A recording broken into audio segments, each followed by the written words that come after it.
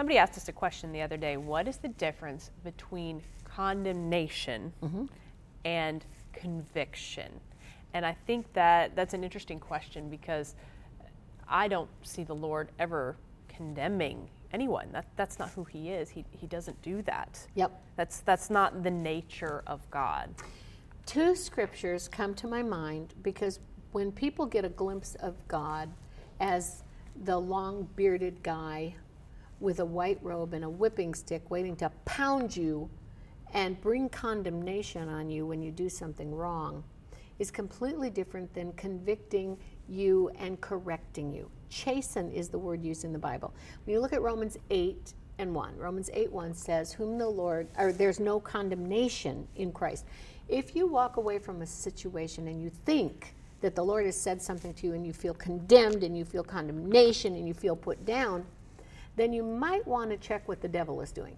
Because in Christ, there is no condemnation. Now, if you jump over to Hebrews 12, I think it's 12:6, Hebrews 12:6, whom the Lord loves, he chastens. Condemnation and chastens are two different words. Whom the Lord loves, he chastens. People think, oh, yep, there it is again. He just beat me up. No.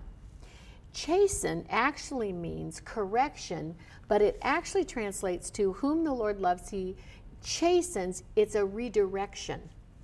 And I read this commentary on it that I thought was awesome, because it means correction as in redirection, and then it said redirection as if to avoid a train wreck. The Lord loves us so much, he wants to redirect us so that we avoid a train wreck. Have a train wreck. That's it. So if you're feeling condemnation, where is that coming from? Because it's not coming from God. That's correct. It can't. Where's it from? So there are two forces in the earth if you believe the word of God. You are of God, little children. Greater is he that's in you than he that's in the world. You are, and when you're a Christian, you're in Christ, joint heirs with Jesus. So as a Christian, there's only one other driving force, and that is, as a Christian, the flip side is Antichrist. It's like hunger versus anti-hunger. You know what I'm saying? The flip side of something is anti. It's against. Okay? So the flip side of Christian is anti-Christ, against the principles of Christ. Who is that? Well, the Bible calls the devil the thief that comes against, the anti. The opposite of Christ in Christianity is antichrist. It is the devil, Satan, Lucifer, the thief that comes to steal, to kill, and to destroy. Jesus said, I've come that you might have life and that you might have it more abundantly. But the flip side of that is Satan, same verse, Satan comes to steal, to kill, and to destroy. But I have come that you might have life. So if it's the steal, kill, and destroy side, it's the Satan side. If it is that you might have life and have it more abundantly, it's the Christ side. So if you see Jesus trying to chasten you, to redirect you, to straighten out the path, making a crooked place straight, so that you avoid a train wreck, that's the good stuff. If you see condemnation, you feel like, I just feel like I just defeated. That's the Antichrist side. That's the devil's flip side. When you listen and then you feel with the Spirit, the Bible says God's word, his Spirit will bear witness with our spirit. If you're feeling this agitation and aggravation and condemnation, that's wrestling against your Christian spirit. If you're feeling love, peace, joy, all of that, that is in harmony with your Christian spirit. Whom the Lord loves, he redirects, as if to avoid a train wreck. But if there's condemnation, that isn't Jesus, because in Christ there is no condemnation. So if you're feeling a conviction in your heart about something, where is that coming from? Has to be the devil, Jordan. It cannot be. If you're anything feeling else. convicted about something, that's only God. from Satan. Okay, that was conviction is what I'm asking now. So conviction is to me the same as chasten. Okay. Conviction is not condemnation. Right. Okay, let me give it to you this way. Let's say I really have an opportunity to do something really wrong, or have a really great opportunity to do the right thing. And you listen to your gut, your still small voice, your heart. Your head may tell you some really wild and crazy and stupid things.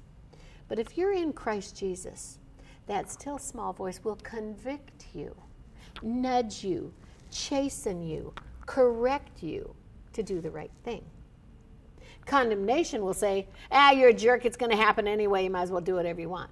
Correction Conviction is that Holy Spirit within you that bears witness with the Spirit to do the right thing, to nudge you to gently do the right decision. Conviction is to me the same thing as chastening. It's correcting. I'm kind of correcting myself. Or it's the voice of the Holy Spirit trying to convict me and say, Lindsay, that's not good for you.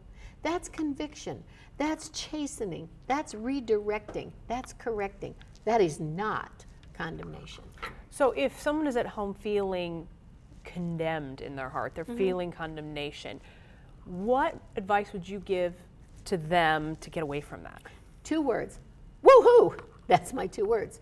If you're feeling it's condemnation, woo-hoo, you've identified where the problem is.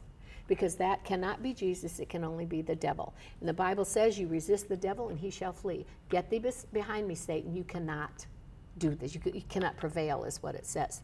So if you're feeling all this condemnation, immediately say, Satan, I have just figured out who you are and you cannot have me. I'm God's property. Now, I can be corrected and I can have a little bit of conviction in my heart to do the right thing. But if it's true condemnation, get thee behind me, Satan. You will not prevail. And then what I do is I pray and ask the Holy Spirit, now, Holy Spirit, chasten my heart, correct me, redirect me, show me what I'm supposed to do to make corrections. But condemnation, get thee behind me, Satan, you will not prevail. And you need to say that out of your own mouth. Because, Jordan, I've found in my lifetime, 63, I've found out it is very easy to go into agreement with the negativity of the devil. I found that it's sometimes harder to believe in myself and even believe in the Holy Spirit. Sometimes it's easier for me to go to the bad place and believe the bad news. Now, you're a Christian. Yes, I've been a Christian since I was 6 years old. I got saved at a church meeting with a puppet show. So I am a Christian, but don't think for 1 minute Satan doesn't come and whisper in this ear. Well, we're all human, Christian and non-Christian alike. There's a humanity in us that has moments where fear gets into your heart and takes over, or the situation in front of you seems so bleak that you just can't even imagine a positive outcome. That's our human side, but that is not activating the faith that we have to trust God and believe God to take care of us. Joe and I had to overcome something when I was, I would say, high school, college, somewhere in there. I was of the mindset that if I didn't get 100, I was a failure. Luckily, that wasn't passed on to me. Excuse me. I passed just by a nip, and I'm okay with it. Don't let her kid you one bit. However, don't let her kid you.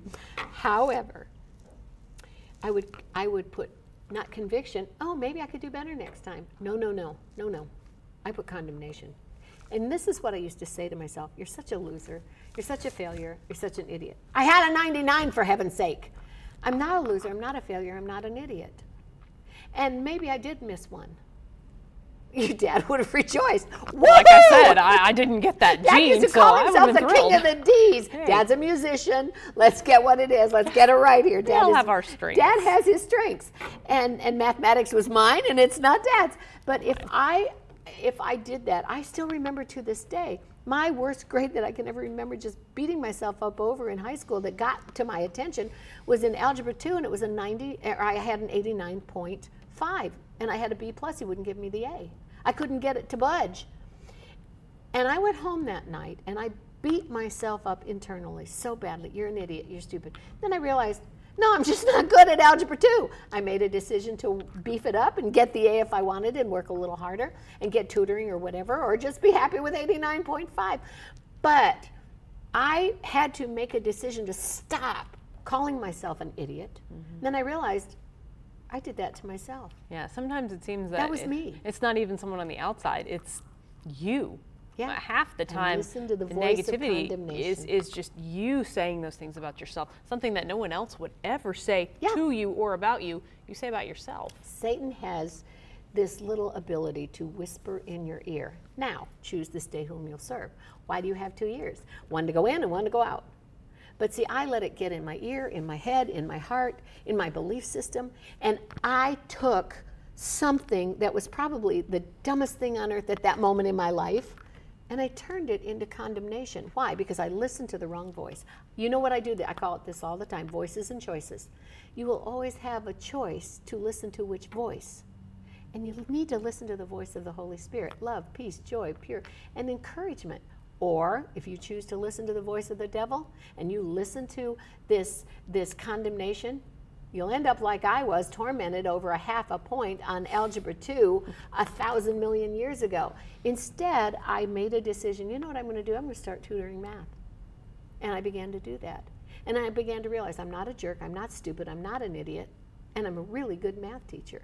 And it changed my whole perspective when I stopped listening to the voice of the enemy and listening to the voice of God. If you're hearing condemnation, it is not from God. If you're hearing negative doubt seeds being planted in your head, that's not God. Turn that off. Don't say those things about yourself. Someone else saying them about you is terrible, but doing it to yourself, that's just ridiculous. Don't do that to yourself. God would never say those things about you, and don't let anyone else say those things either. Don't let anyone put those seeds in your mind and then you grab a hold of them.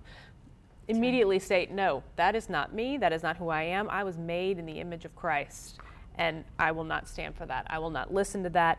I will have faith, and I will speak positive words of life over myself. I mean, there are always going to be situations that somebody's going to say something negative. You have a choice. Somebody once said to me years ago, and it just registered, let her words register to you. The words they said to me was, God does not expect perfection. Jesus was the only perfect one. God expects excellence, but not perfection. And then they said to me, get over yourself. Best advice ever. Yeah. Get over yourself. Listen to the Holy Spirit. Get over yourself and get into the words of the Holy Spirit. I got set free. Yeah. It's a choice that we make to listen to that, to listen to those words of condemnation, or to feel the chastening of the Spirit when it needs to happen and correct it. And it's that simple. And if it's condemnation, it's not God. No, it's really not simple. God. Turn off that voice, turn that person off, shut them away, whatever you have to do, and speak words of hope and life over yourself, because that's what God would speak over you. Thank you for listening to our podcast. When Richard receives your prayer request, he will pray over your needs, believing for the miracle that you need, and write you back. And when you give us your email address, you will receive a letter by email with a link to a video prayer specifically targeted to your needs. Call for prayer today, 918-495-7777, or go online at oralroberts.com/prayer.